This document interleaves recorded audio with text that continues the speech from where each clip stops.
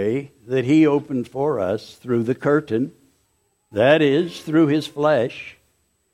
And since we have a great high priest over the house of God, let us draw near with a true heart in full assurance of faith, with our hearts sprinkled clean from an evil conscience and our bodies washed with pure water.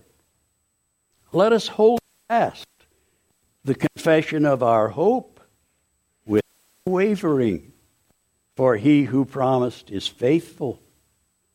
And let us consider how to stir up one another to love and good works, not neglecting to meet together, as is the habit of some, but encouraging one another, and all the more as you see the day drawing near.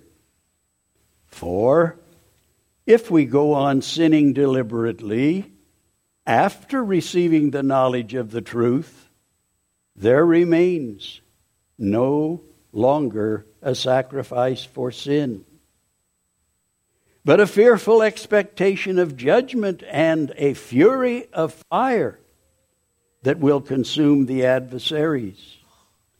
Anyone who has set aside the law of Moses dies without mercy on the evidence of 2 or 3 witnesses. How much worse punishment do you think will be deserved by the one who has spurned the Son of God and has profaned the blood of the covenant by which he was sanctified, and has outraged the Spirit of grace? For we know him who said, "Vengeance is mine, I will repay." And again, the Lord will judge his people. It is a fearful thing to fall into the hands of the living God. But recall the former days, after you were enlightened.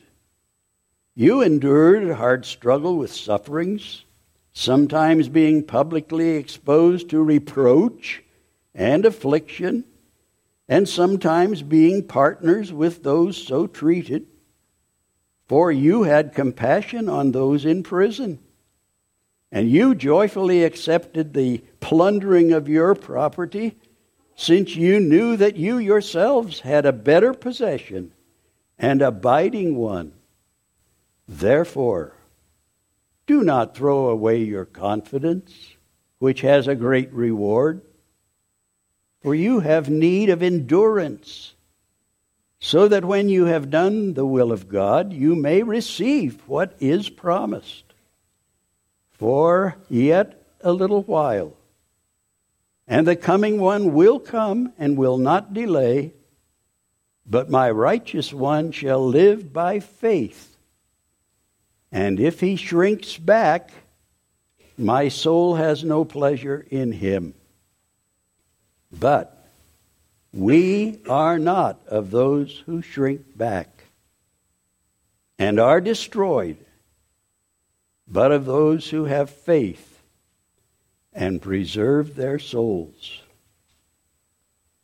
Now faith is the assurance of things hoped for, the conviction of things not seen. For by it the people of old received their commendation. By faith we understand that the universe was created by the Word of God, so that what is seen was not made out of things that are visible. Let us pray. Father in heaven, please grant that your truth may be rightly spoken and willingly received, and that it may bring good to your people and praise to your name. We ask it in Christ's name. Amen. Congregation, this book of Hebrews was written in a time very much like our own. It was written to Jews in the Roman Empire in the first century who were among the remnant. Because most of the Jews of that time had departed from the historic faith, just like a lot of Americans have in the day in which we live. And yet they, and they alone of all nations, had been so wonderfully blessed of God. No other nation had truth revealed from heaven through inspired prophets but the nation of Israel. And incredible though it is, when that God who spoke through the prophets in times past actually came to them in the person of his Son, they received him not. Well, most of them. But there was a remnant. There are the people we know so well, John and Paul and Matthew and others. The Christian church was originally Jewish. And that meant that when Paul went throughout the Roman Empire, there was a remnant even in the synagogues who would listen. There was even one synagogue that listened, the Berean synagogue. They were more noble than others. And they stopped to really consider carefully what God's Word says. And so this inspired writer is writing this letter to the remnant believers, urging them not to back away from the faith. No, he says, we're not those who shrink back and are destroyed, but of those who have faith. Ah, but what is faith? Do you have it? That's why he immediately went on in verses 1, 2, and 3 of chapter 11 to give us first a definition of saving faith, and then a confirmation of it. And I hope you'll keep your Bibles open to Hebrews 11, verses 1, 2, and 3. Because not everything that is called faith is faith, as God defines it. One of the presidential candidates once sat under the teaching and preaching of Norman Vincent Peale. He was a famous liberal minister who believed in what he called the power of positive thinking. You might keep that in mind as you evaluate that candidate. There's also those who believe that strong emotional feeling is really what amounts to being true faith. And you all know the old traditional Arminian view that you have the power latent within you to decide to believe, that it's a volitional decision that you make, and then you are a believer. The common ingredient of so many false views of faith is that faith is something that comes out of you. But it doesn't. The Bible says it's something that comes into you from Almighty God Himself. That's why it's called a gift. Faith comes by hearing, says Paul, and hearing by the Word of God. And he says, therefore, it is not of him who wills or of him who runs, but of God who shows mercy. And that's why he says to the Ephesians, by grace you are saved through faith, and that not of yourself, but of God. It is the gift of God so that no one can boast. And I think we have a kind of a helpful illustration in the life of Jacob. We've recently been blessed by some wonderful evening Bible reading from the book of Genesis. Do you remember the story of Jacob's sons? And how Joseph was a favorite and his brothers hated him? So they sold him into slavery and told their father he had been killed by a wild animal. And then you know the story of how he went down to the land of Egypt, and God Almighty had plans for him, and he became the second most powerful man in the world of that time, Joseph. And then God sent a famine. And the brothers had to go down there to get food to survive. And there they were, face to face with Joseph. At first, he didn't make himself known to them, but finally he did. And they were reconciled. And he said to them, "Go back home, get Jacob. Tell him Joseph is still alive." This is from Genesis 45. "And he's governor over all the land of Egypt." So they did. They went back and they told him that. And the Bible says Jacob's heart stood still because he did not believe them. No wonder he didn't believe them after keeping their father deceived by a great lie for many, many years. But then it says, when they told him all the words which Joseph had said to them, and when he saw the carts which Joseph had sent to carry him, the spirit of Jacob their father revived. And then he said, "It is enough. My son Joseph is still alive. I will go and see him before I die." He changed from unbelief to faith by evidence, by words that came from Joseph. I don't know what those words were, but it was probably something known only to Joseph and Jacob. And those words and the evidence of what he had sent brought him from unbelief to faith. And dear friends, that is exactly the way it is with us. Because the words of this Bible are God's words. There is no other place on earth that you will find God's words as you do in the Bible.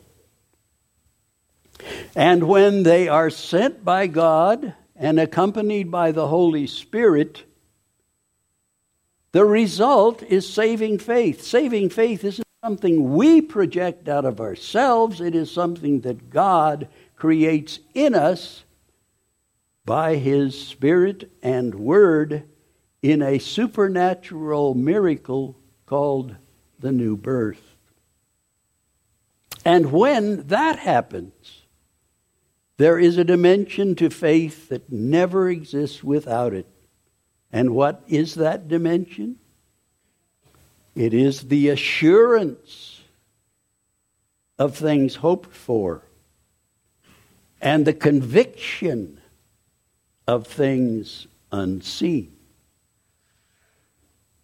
What are some of the things you hope for as a Christian believer? Some of you young people probably wouldn't even worry about this. But when you're 91 like me, you think about it. Is it really true that I am going to be buried 6 foot under soon, but only for a time? Only for a time. Is that true or is it not true? What do you think? And what about what the Bible says about the first resurrection? It says, "Blessed and holy is he who has part in the first resurrection, because on him the second death has no power." Is that true? Or isn't it? What is the second death? It's the lake of fire. Well, I can tell you this, folks, it's a tremendous thing to me to know that I have had the first resurrection. I even remember when. 1946.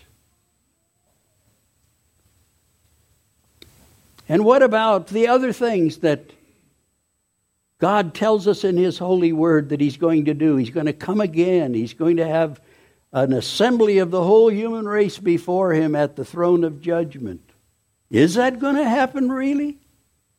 Will you be there? When you have the faith that saves, you have assurance and conviction that you will be there. Because it is going to happen. Well, what are some of the things that are unseen? Well,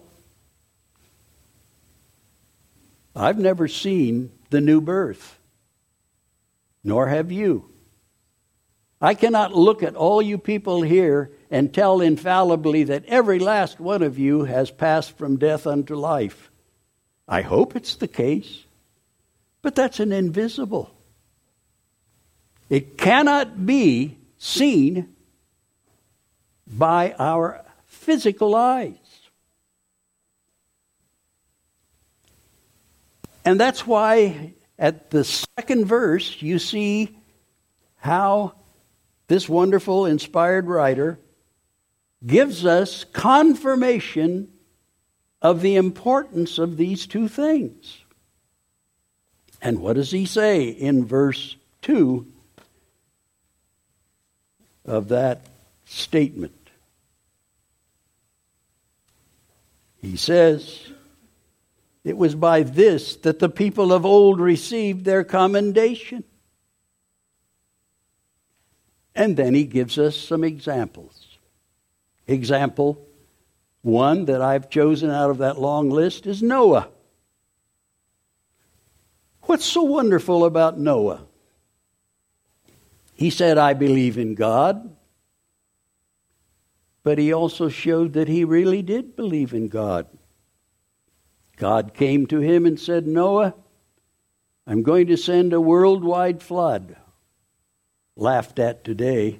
Look it up on your internet. You'll see how they make jokes about that. But God said there's going to be a worldwide flood, Noah. And if you want to survive when the whole human race of your day is wiped out, you better get busy and build an ark. If you do, then you'll be saved. You and your family will be saved. Well, you know, this isn't the first time in history when there are a lot of smart people. There were smart people there too. They invented things. You can read about it in Genesis. Clever people. But they laughed at Noah. There was no precedent for this wild idea that Noah had. There was no precedent for it. Why should you believe a thing like that? But you see, he had the kind of faith that saves. So what did he do? He got to work, and it took him over 100 years to build an ark. And the Bible says he built an ark to the saving of his family. And then one day, nobody expected it. They were marrying and giving in marriage all over the world. And suddenly, the dam broke and the water was there. They were wrong and Noah was right. Or take another example, Abraham and Sarah. God said to them, and they were old people like Doris and I, you're going to have another child. Ridiculous. That couldn't happen. It's never happened, and it never will happen. It was so ridiculous that even Sarah at first laughed. And then when God read her mind and let her know that he was reading her mind, she thought better of it, because it says in verse 11, she received power to conceive, since she considered him faithful who promised. And so lo and behold, the day came. The baby was born. And faith was again confirmed. And what was it about these people that delighted God so much? Noah and Abraham and Sarah. The answer is they thought big of God. They trusted him to do wondrous things. They had assurance and conviction that he was really the great God he claimed to be. And that's what's wrong today. That's been lost. Or think of the congregation in the time when they came into the land of promise. Sometimes we think the younger generation is hopeless. Well, that was a better generation than the one in the wilderness. God kept them in the wilderness for 40 years because of the unbelieving attitude of the older people. But the younger people under Joshua came into the land of promise. And God said, I want you to march around the city of Jericho without opening your mouth, without firing a shot, as it were. And I want you then to wait, and the next day do the same thing, and do the same thing 7 days. And for good measure, on the last day, go around 7 times. And then blow the trumpet. And the walls of Jericho will come tumbling down. Now, that's an amazing thing. But the Bible says they believed God and did what he said, because he's that great. This has led, I think, to some misunderstanding because of what is written in Matthew 21. One day Jesus saw a barren fig tree and he cursed it. And the next day as they came by, he and his disciples, they saw that the fig tree had withered. And so Jesus said to them, truly I say to you, if you have faith and don't doubt, you will not only do what has been done to the fig tree, but even if you say to this mountain, be taken up and thrown into the sea, it will happen. And whatever you ask in prayer, you will receive if you have faith. Jesus didn't mean that you can think up any crazy old thing you want to and then get it by this method. And that's why we have examples like this. In every one of these examples he gives us in the rest of this chapter, it was God who set the agenda, not man. It was God who said, there will be a flood.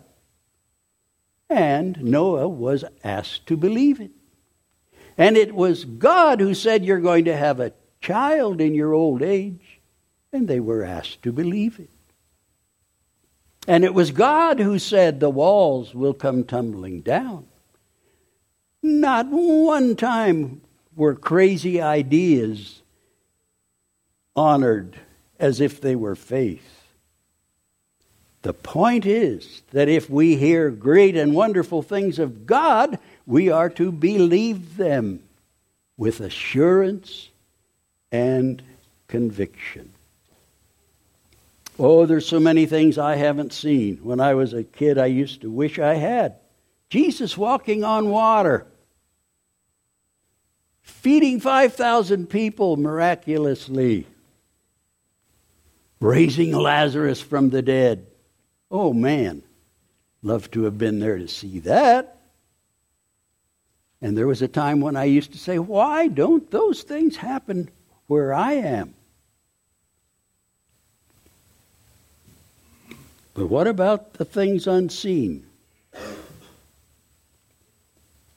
The inspired writer then goes on, and it amazes me in a way that he does. He goes right on to talk about one of the craziest things under debate today, even in Reformed circles. Creation. He says, by faith we understand that the universe was created by the Word of God, so that what is seen was not made out of things that are visible. I have a great-granddaughter, just went off to a Christian college, and she was attacked, belittled for believing in six-day creation. That's the context we're living in today. You go there and you get evolution. But God says, I'm the only one who was there. Man wasn't even created yet. I was the only one there when the world was created. Now let me tell you all about it. I did it in 6 days. And the whole thing was finished in 6 days. In the beginning. No wonder Paul in Romans says the true God is the God who, and I'm quoting his words, calls into existence the things that do not exist. It's what the theologians used to call creation ex nihilo. Creation of everything out of nothing. The Reformed fathers believed what God says in the creation story. But today we are living under the tyranny of experts who say, oh, now, you can't take that literally. That's too simple.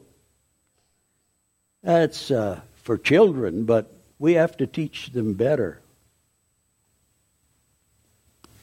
Well, children, if you're listening, when you read in the Bible that Jesus walked on the water, he requires you to believe that Jesus walked on water. And when the Bible says he walked into the cemetery and said, Lazarus, get up, come out. Lazarus got up and came out. We need a new day in which the old people believe with something of the simplicity of the children. Because the Bible says without faith, this is in verse 6 of this chapter 11, without faith it's impossible to please him. For whoever would draw near to God must believe that he exists and that he rewards those who seek him. You see, the problem today is that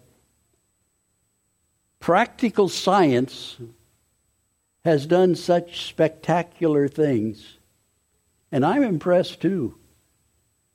I was tremendously impressed when I flew from Africa to Minneapolis on a 747.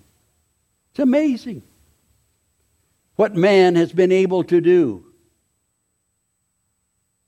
But no scientist was there when God created the world. They didn't see it, and they will never be able to tell us in any other way than you and I can be told by what God says, for he was there. Isn't that wonderful? It's a level playing field. Never listen to anyone who says, I can tell you better than God does what happened at creation. No. He's the only one who was there. He's the only one who has the right to tell us what happened, how long it took, and whether or not it was at the very beginning of everything in the history of the world. One of these days, before long, I will be 6 foot under. But thank God, despite my experience of many trying to persuade me otherwise, I do believe that Jesus will return and sovereignly command a universal bodily resurrection. Every human being. Let me read it for you, because John had a vision of it. Here's what's going to happen. Then I saw a great white throne and him who was seated on it.